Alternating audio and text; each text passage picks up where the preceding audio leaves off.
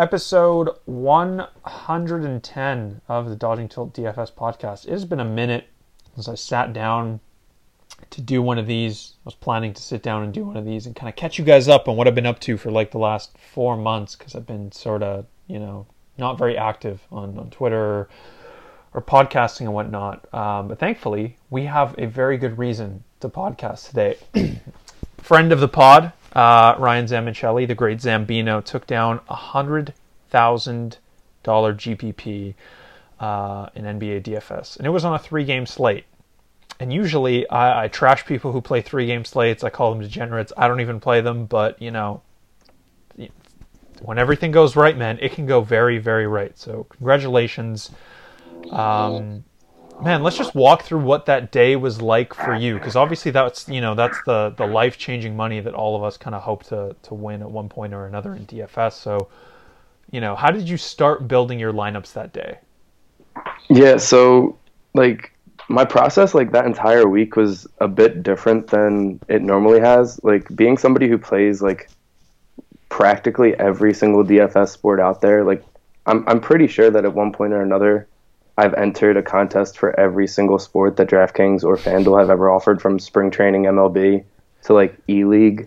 And like obviously I'm not like an advantage player in all of them, but like at this point, the ones that I still do play, like I'd say that I'm probably like an above average player and a profitable player in most, if not all of them. So like when the contests get posted like on DraftKings, like during one day, like there could be like 6 slates for 4 different sports, and like I could enter like every one of them because like I like know how to research them and have like the tools to research them. But like that week, I like really like mapped it out like what I wanted to do, which is something that like I'd never done before. Like I organized like, all right, these are the slates that'll probably be posted every day, and these are the ones I want to play.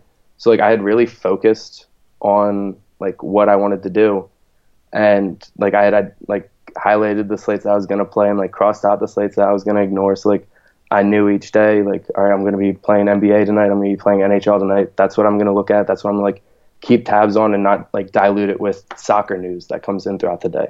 And like I set like a small goal for myself. Like I wanted to hit X dollars of profit on the week. And like in hindsight, that was probably not a great thing to do, because like in theory, say like for sake of numbers, like say I was like, all right, I want to hit $500 profit this week, and it comes Sunday and I'm at like $300 profit, and typically I would register for $100 of NASCAR contests. Maybe like because I set that goal, I might have like suboptimally entered $200 of contests, and then if I lose, that's an extra $100 that I'm out. So like that could have led to some late week chasing, and like it's not really something that in hindsight I'm going to condone, but like it's just what I did throughout the week. Needless to say, I hit that mark. Yeah, but by a little bit. Yeah, I overshot it a bit and made up for the next week and the week after that a little. But that specific day, so like I had said that I had identified that slate as like one that I wanted to play. It was like a 7:30 Eastern lock time. And like that day, I hadn't really done the research throughout the day. I was like, all right, I'll sit down at like 6 o'clock and really grind everything out. And then I realized I have an online exam for one of my classes due that night. So at like 5 o'clock, I'm like, all right, I'll log in. I'll just bang this thing out. Like I'm a quick test taker. It'll be like in and out, simple like that. And then I'll be able to research. And I log in, and it's like a 2-hour exam with an hour-long video and attached in it. So I get that. I watch the hour-long video, and then I'm like, well, I don't feel like just sitting here in silence. So I put on the DFS Edge podcast that Adam Levitan does, and it was the interview with Jeff Collins. And Jeff Collins, like I'm sure if you listen to this podcast, you're familiar with DFS, and he's on the heater to end all heaters right now. He's just taking down everything that you could imagine. He's one of, if not the sharpest GPP like game theory minds in DFS. And I've studied his like DFS play a little bit, like going through CSVs and things like that, and then hearing him like connect the dots for me essentially on that podcast after having already done that work. Like I was really like just thinking in like the GPP mindset. And so I end up finishing the exam at like 6:45, and I'm like, oh man, like this is too late. Like I don't think I'll be able to get everything sorted out and get my research in. And then like I kind of just did nothing for 15 minutes. I genuinely don't remember what I did. And then like at 7 o'clock, I was like, you know what, screw it. I'll fire in a couple GPP bullets. And so like I loaded up all my projections. I like got everything sorted out and went and looked at like the ownership projections that I look at for every slate, and was kind of just identifying like, it's Paul Millsap chalk night. I don't want any part of Paul Millsap chalk in a GPP. And then like it's Russell Westbrook chalk night. Why not just shift to Paul George?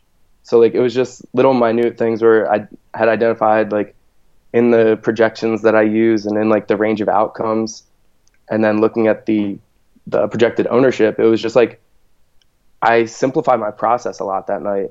I'm not saying that I'm going to simplify my process for every slate going forward, but like that night specifically, it was a simpler process where I was really in the GPP mindset, having listened to the Jeff Collins podcast interview, and just really kind of weighed ownership on a short slate. There aren't a ton of options.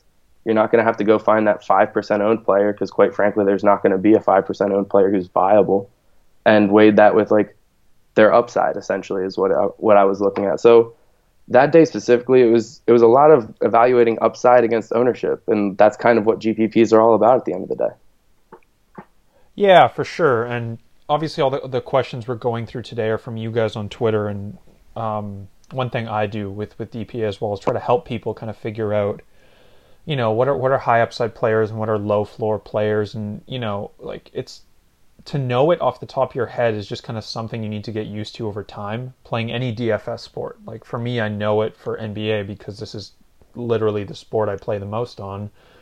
But you know, NHL, I'm sure you dabble in NHL, and just like with time you kind of figure out, okay, this is a high upside guy who might have a really low floor and stuff. And that's just something you develop with any DFS sport over time, is learning guys' floors and ceilings, and when you might want to fade a guy who's chalky, and just things of that nature. Like obviously it's all part of game theory or whatever, but just knowing off the top of your head for each player individually is just something that comes with time. So brings us to our next question for you, which is more important: low owned players or highly correlated players?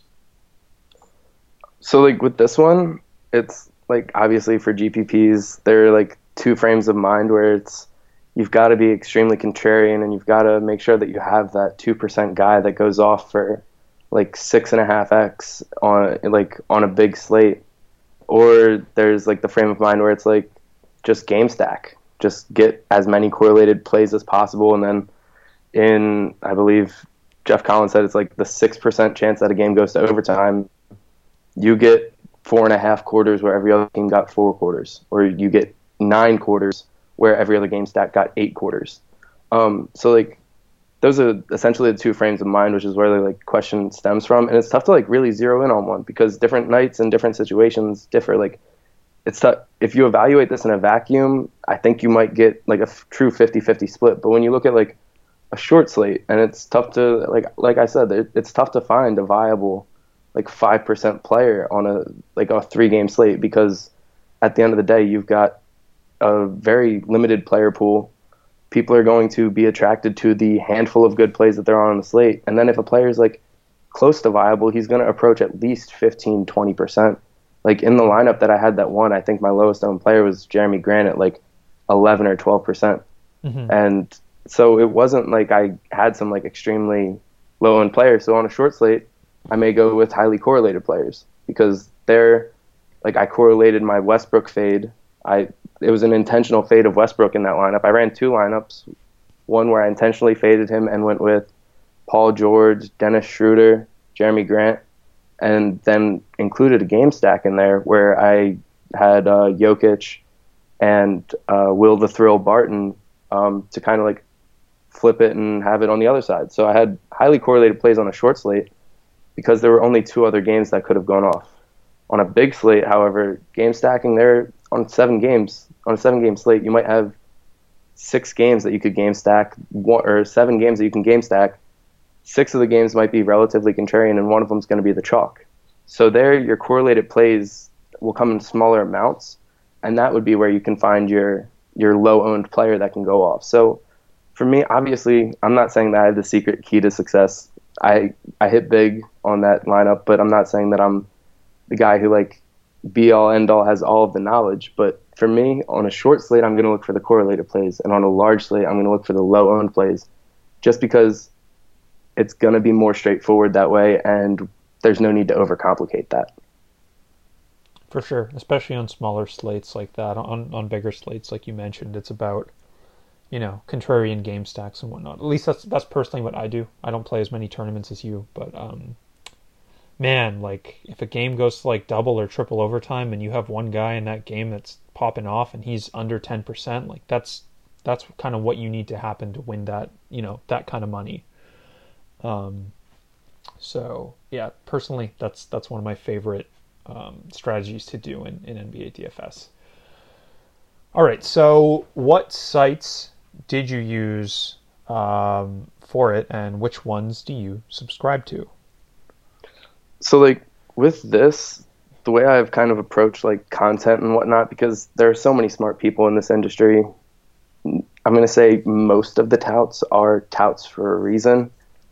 There are some guys who just hit big one time and they got a gig on some site, but there are a good portion of these guys who are really sharp minds, and even if they're not profitable, they have good insights and they have good numbers that they work by.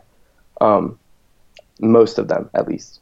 And so with this, like, is something where, so if you go to Manny Laura's lineupstudy.com, he evaluates different projection sources, and he ranks them each night. There are squared between their projected number and their actual number. For NBA, it's like all players over 10 points he includes in his R squared evaluation. And he does that for like 9, 10, 11, something like that, different projection sources. But then he also has one additional projection source, which is the average of all of them. So like it takes the average projection for every single player on the slate and basically takes a new projection system. And I don't think it's a coincidence that in every single sport in the long run, the average projection ranks first in the R squared. So it's the most accurate projection every single sport over the long run, like full season. You can go to a site, he does like 3 or 4 different sports that he calculates this for, and the average ones every time. So that's kind of like, it shows that the more inputs you get, the better you're going to be able to evaluate. This is in a book I'm reading right now, Super Forecasting, that was recommended to me by a couple different people. It mentions what's called wisdom of the crowd. It's like, if the example is at a town fair, they asked, what's the weight of this ox? And the actual weight of the ox was like 1,100 pounds or something of that nature. It might have been 1,100 tons. It was 1,100 something. If you took the average of every single guess from every single person at the fair that day, the answer was off by 1 pound. When you get the more insight or the more input you get, the sharper you're going to be. When you get more points of view, you're going to find something new, and you're going to essentially be more accurate. So for that reason, I like to look to a lot of different sources for projections. Obviously, like the price of memberships and things of that nature restricts that a lot. But I probably have like 5 or 6 different projection sources, whether it be like looking at Fantasy Labs or looking at Roto Grinders or Awesemo or Daily Roto or SaberSim. There are countless different quality projection sources, and you can go to Manny Laura's site right now and see which ones are more accurate than others. So for that reason, I subscribe to a lot of content, and I take in a lot of content when I play, and I have a lot of different sources. Ultimately, the one that trumps all of it when I'm making my final decisions is my own projections and my own calculations. That's what I trust most. But like I said, it's good to have a lot of different points of view. And one thing that, like in GPPs especially, I think people undervalue are things like range of outcomes projections. Like SaberSim and Daily Roto specifically do these really well.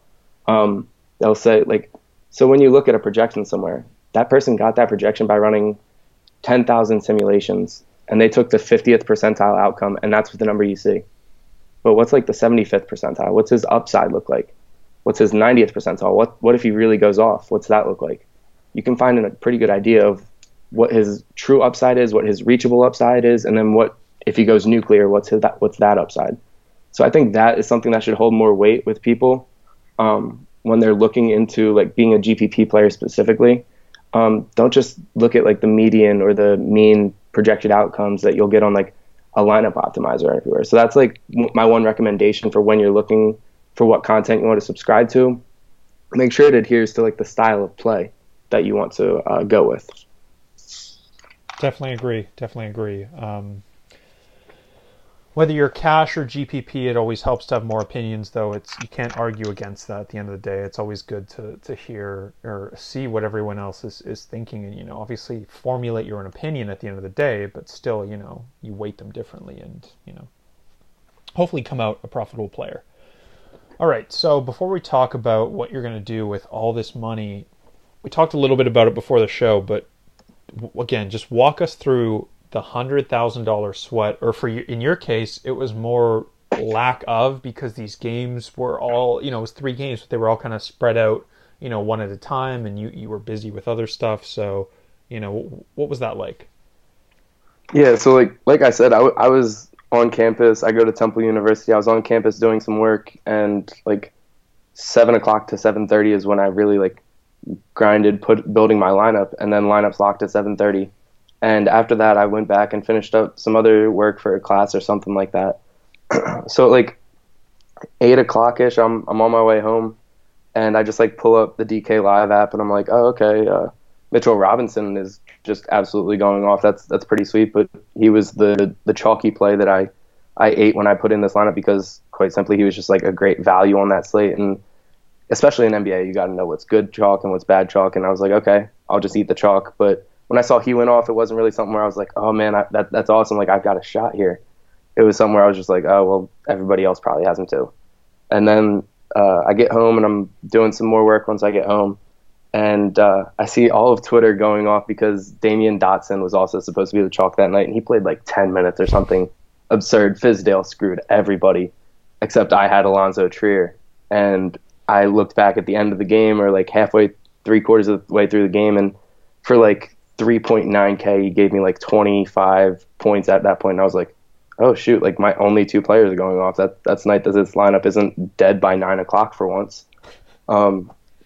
And so like I'm home doing some work, and my roommates are watching the Raptors Celtics game, which was the sandwich game, the nationally televised one. And that one's turning into an absolute blowout. And Pascal Siakam is going nuclear at this point. He put up like 55 points at like 7.5K or something. And I'm watching that. I'm like, well, I mean, he's the only player from this game that went off. I wonder if I really needed him on a 3-game slate, since there weren't so many options. Like, I wonder if I'm dead because I didn't have Pascal Siakam against the Celtics. Like, everything else went okay with this game except for that. Well, whatever. And so like at the end of the Knicks game, I look back and I'm like, okay, I'm still alive. I've got 2 strong plays. After the Celtics game, I'm like, okay, there's only like one guy that I really missed out on. So I guess I'm alive. And then I have like one urgent assignment that I have to get done. So I'm like fully focused on that when the Thunder Nuggets game tips off. But I'm still like sitting in my living room, and every time I look up, it's like Nikola Jokic with a 3-pointer, Jeremy Grant with a blocker. Just every time I look up, it's my players and Russell Westbrook that are doing anything. So I'm like, seems like I should have a pretty good chance. And like I pull up DK after the first quarter, and I'm in like the top 500 or 700 or something like that. I'm like, oh, okay. Like I definitely can take home a nice chunk of change with this.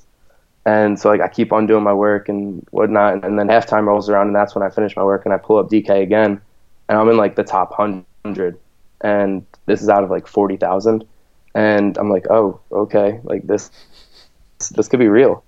This is pretty awesome. Okay, now let me try to find a way to distract myself for the second half, considering distracting myself for the first half went so well, and I can't find anything to do in the second half. At one point in the third quarter, like our cable box just like went out and updated. And like it's just me and my one roommate watching the game, and I'm not telling him that I potentially have like an active sweat going on. If he would even understand what I meant, I think he might just think I had the meat sweats or something if I told him that. And I'm like just sitting there, just casually getting back up and like turning on the cable box and changing the channel back. And then like start of the fourth quarter, I'm like top 10, and at this point I'm like I could be taking home $1,000 or $100,000. this is pretty sweet. And my roommate's like totally like distracted with like getting his suit ready for the next day or something like that. And I'm like keeping close tabs on the leaderboards and everything. And then with like 10 minutes left in the game, I shut my computer. I'm like, I'm just gonna watch the game. All right, I'm just gonna watch. And I'm watching. I'm like, everything is coming up Zam right now. Like this is absurd. And I pull open, flip up DK, open my laptop and pull up DK, and I'm in like second. It's me and this one guy, and I'm like, all right, so I just have to fade Russ and Millsap for the last 2 minutes of the game. And I was probably like 6 inches away from like our 50-inch TV, like watching the final 2 minutes of this game, which isn't something that's abnormal for me to do, considering I sit absurdly close to the TV whenever I watch a game, just because I like only want to pay attention to that and not get distracted by like what else is going on in my house. And so my roommate doesn't think anything of it. And I'm like extremely calm throughout this entire thing and like just in shock that I have a chance.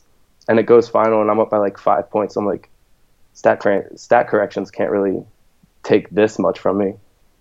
Hey Noah, that's like the name of my roommate. I'm like, hey Noah, I think I just won $100,000. And he's like, no, you didn't. And he just like ignores me and goes back to ironing his suit or whatever. I'm like, no, like I'm serious. Come look at my phone.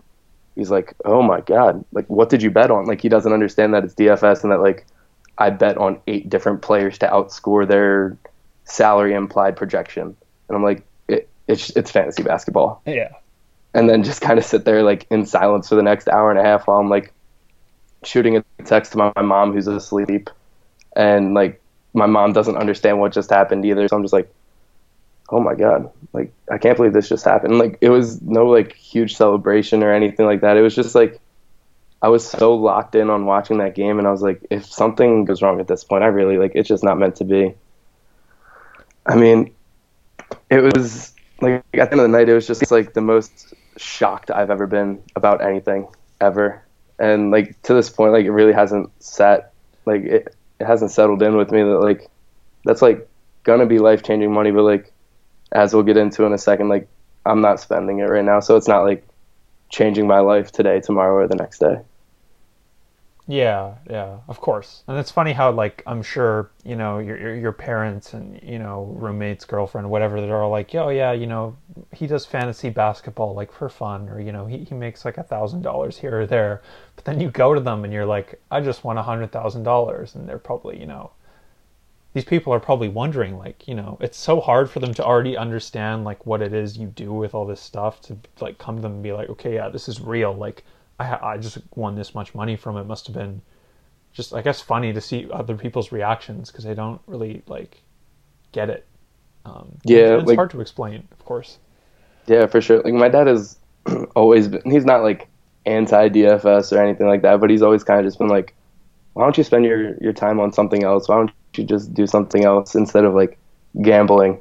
I'm like, okay, yeah, like whatever. Like I make a couple bucks here and there doing this and I enjoy it, so I'm gonna keep doing it.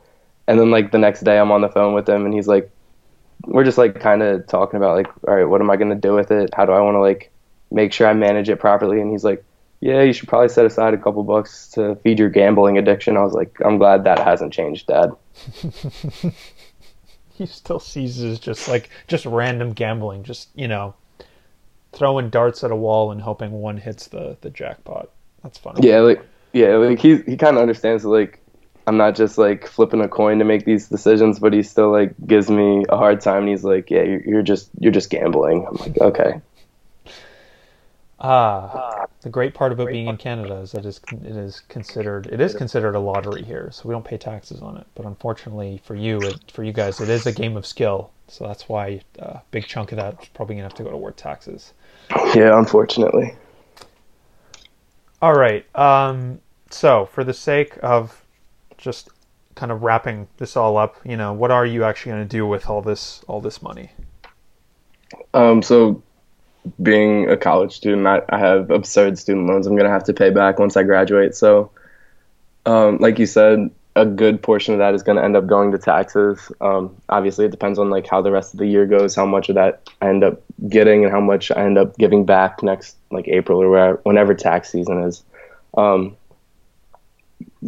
Excuse me, but yeah, I'm going to end up taking probably like 80-90% of the winnings and paying back student loans and stuff like that. So like it's nothing exciting there, but just like relieving myself of a huge stressor on my life for probably what would have been like the next 30 years is going to be something that's pretty awesome to do because of DFS. And then like just like things like get a new laptop maybe, or like go and visit my friend who lives across the country in California, lives in LA, like maybe just a cool trip or two like that for myself and my girlfriend. But other than that, like I'm not going to be out here like buying a new car or any huge investment like that. No, I mean, paying off your student loans is huge in and of itself. Just to not have to worry about that for literally the rest of your life is like, honestly, that's enough in and of itself versus like a new car or whatever else you could have done with this. Like, no, like that's, that changes your life more than I would say, any material thing could in a way. Yeah, for sure. All right, so before we head out, actually, I didn't tell you this. This was weird. The night before, or I guess the night that you won, I didn't see the screenshot you posted on Twitter. So I'm like asleep, and I don't usually dream about DFS. Like I have dreams like everybody else. But for whatever reason that night, I had this weird dream about like DFS and winning this like obscene amount of money. But I think in my dream, it did not end well. It was like I was like first place in the GPP with like not much time left, and then I just dropped. So, but it was weird because the next day I woke up and I'm going through Instagram and I see you posted the screenshot there, and that was when I was like, holy shit, like, my man won himself 100K. So that was a really weird coincidence because I'm not usually like, actively thinking about DFS while I sleep. So it was definitely odd. That is pretty cool. Yeah. Hopefully that becomes a reality for me, but well, not the part about falling down at the bottom. I remember that was a very sad feeling. It was like I was winning like 100,000 or some obscene amount, and I ended up with like $300 because some chalk. I don't even know. It was weird. But before we head out, a lot of people that listen to this are pretty new or relatively new DFS players. So for those people, I guess coming into the end of basketball season, heading into baseball season, what are some tips that you would give them? For me, just kind of in general, when I noticed that like I really started to improve in my DFS play was when I really started to value numbers a lot more over narrative. Like obviously anybody can build a narrative to fit any play that they want in the world. Like if Bryce Harper plays good on Tuesdays in the daytime, you can build a narrative to fit that, but you really have to look at the context of what you're doing and try to find numbers to back it up. Well, yeah, you might be able to find numbers saying that he plays better on Tuesdays. Do you think there's really a logical importance to that? They're just kind of reason like that. So if I had to like kind of rank the different type of content that you can consume, because obviously like as a new DFS player, you're going to want to learn from somewhere. So if you're not able to do like the entirety of the research by yourself, you don't know where to start and you're looking for a good source or a good place to learn from, I would start with, first, I value projections, just numbers, knowing that there's probably a relative lack of bias in those projections. Obviously, you can go on Google and see any countless number of articles about how there's inherent bias in artificial intelligence and projections and whatnot, but just straight numbers are going to do the best job at taking out that narrative where that the person who's writing this isn't a Mets fan, so that's why he's writing up like the Mets center fielder today or something like that. And then second, I would look at like articles with significant data and like projections incorporated into them. So if you're looking at just an article where it's just like, yeah, I like this guy a lot today. He's got a good matchup with his pitcher. He's like in a hitter's ballpark and the wind should be blowing out. That it's a good matchup for him in general. Well, sure, you told me all the stuff that I could like just find anywhere like on Google or something. Yeah, sure, I know Jason Vargas is a terrible pitcher by looking up his ERA on Google, but there's no meaningful data there. So if I would value something with significant data giving you, hey, this guy, his lefty-righty splits look like this, or his strikeout percentage is this against right-handers and this against left-handers. So when he's facing a right-hander today, that's why we're taking him, that type of thing. And then last, I put very little value in like articles driven by narrative. Like I said before, like if the guy you're reading his article, if he's a Yankees fan and he's just stacking the Yankees, or he's a Mets fan and so he's stacking the Mets, stuff like that holds little value. It's not a coincidence that the best DFS players are all like quantitative players. They all have like their advanced algorithms that like yeah at that point it's like all right, that's not really your lineup, that's a computer's lineup, that's your computer's lineup, so I guess it's yours. That's like how you may view it, but they're good and they win at it for a reason. It's because they're numbers driven players. And then like the last thing that I'll say is like learn to look for what's a meaningful statistic and what isn't. Like look for context in statistics. So an example that's like coming up, the Bulls play the Sixers and the Bulls play the Knicks in like the next 2 weeks. And so like if you're looking at that, you have to know the context of the matchup. They play the Sixers. The Sixers are now fighting for seeding in the East, whereas they played them the first game of the season, and that kind of urgency probably wasn't there on the first game of the season. And then they're playing the Knicks, who are now fighting not for a playoff spot, but for Zion Williamson. So that's something that they have kind of an incentive to do now that they didn't earlier in the season. So say you're looking at, all right, how did the Bulls do against the Sixers earlier in the year, and how did the Bulls do against the Knicks? It's basically not the same thing. The Bulls aren't coached by Fred Hoiberg anymore. They've got a different coach. They run a new style. And then also the Bulls have made trades that have changed their team. In their first games against those two teams, Jabari Parker was playing significant minutes. Wendell Carter Jr. was playing significant minutes. And then they also didn't have Lauri Markkanen playing, and they acquired Otto Porter. So, like, if you look at that context that I just gave you, it's easy to see the Bulls aren't the same team that they were in Game 1 or Game 7 that they are here in Game whatever number we're at, like 60 and 63. So really look into your numbers. If you just want to know, does Joel Embiid dominate the Bulls? All right, that's going to give you some information, but it's not going to give you the full context of now he's facing Robin Lopez and not Wendell Carter Jr. So while he may have dominated the Bulls that time, he may not do it this time. So really dig deep into your statistics when you're looking to make your final decisions and lean one player over another. Just make sure that you've done your due diligence. It's going to be a terrible feeling when you leave one stone left unturned, and that's the thing that keeps you from cashing in a GPP versus big cash in a GPP or a min cash. That's something that you don't want to look back on and say, man, I really wish I would have just like thought about the fact that Robin Lopez is now playing 25 minutes a game where he was playing 17 minutes a game earlier. Yeah, I'll just echo how stupid narratives are. It's funny to me at this point. Like, if I think a guy's in a good spot and it just happens to be a narrative, I'll kind of like jokingly bring it up. Like, but that's not something I chase anymore. And I think earlier this season, it was something like that Nick, you guys who listen to it know who Nick is. Sweet Nick brought up the fact that like Damian Lillard plays really well when like his grandmother is watching or something. And I'm like, man, like, I can't, like, you're better than this. You're so much better than this. And, of course, he ended up going out there that night and, chucking up like 25% from the field. So the old woman didn't do him any favors that night. But it's things like that. They're just funny. And, I think to a certain extent you can compile them. Like if for example, Jacob deGrom is really good in day games at home. If he's playing the Red Sox, you're not just going to plug and play him. But if he's playing a team that's, like the Marlins, you're going to kind of look more closely at it and be like, okay, well, here's also why he might be a good play. But yeah, guys, don't chase narratives. They're funny to talk about and stuff, but there's literally zero merit or, there's no numbers to back up that players play better against their old teams or any of this. So it's fun to talk about, but don't factor that into your final lineup build, please, dear God. Yeah, like there are some instances where a narrative can be a little bit fun to play. Like Russell Westbrook in his first game back against like facing KD for the first time. Like that was something where I can understand why you would think that that's a real narrative. Like they genuinely seem. All right, I'm not gonna say they genuinely seem to hate each other, but they were taking subtle shots at each other for months.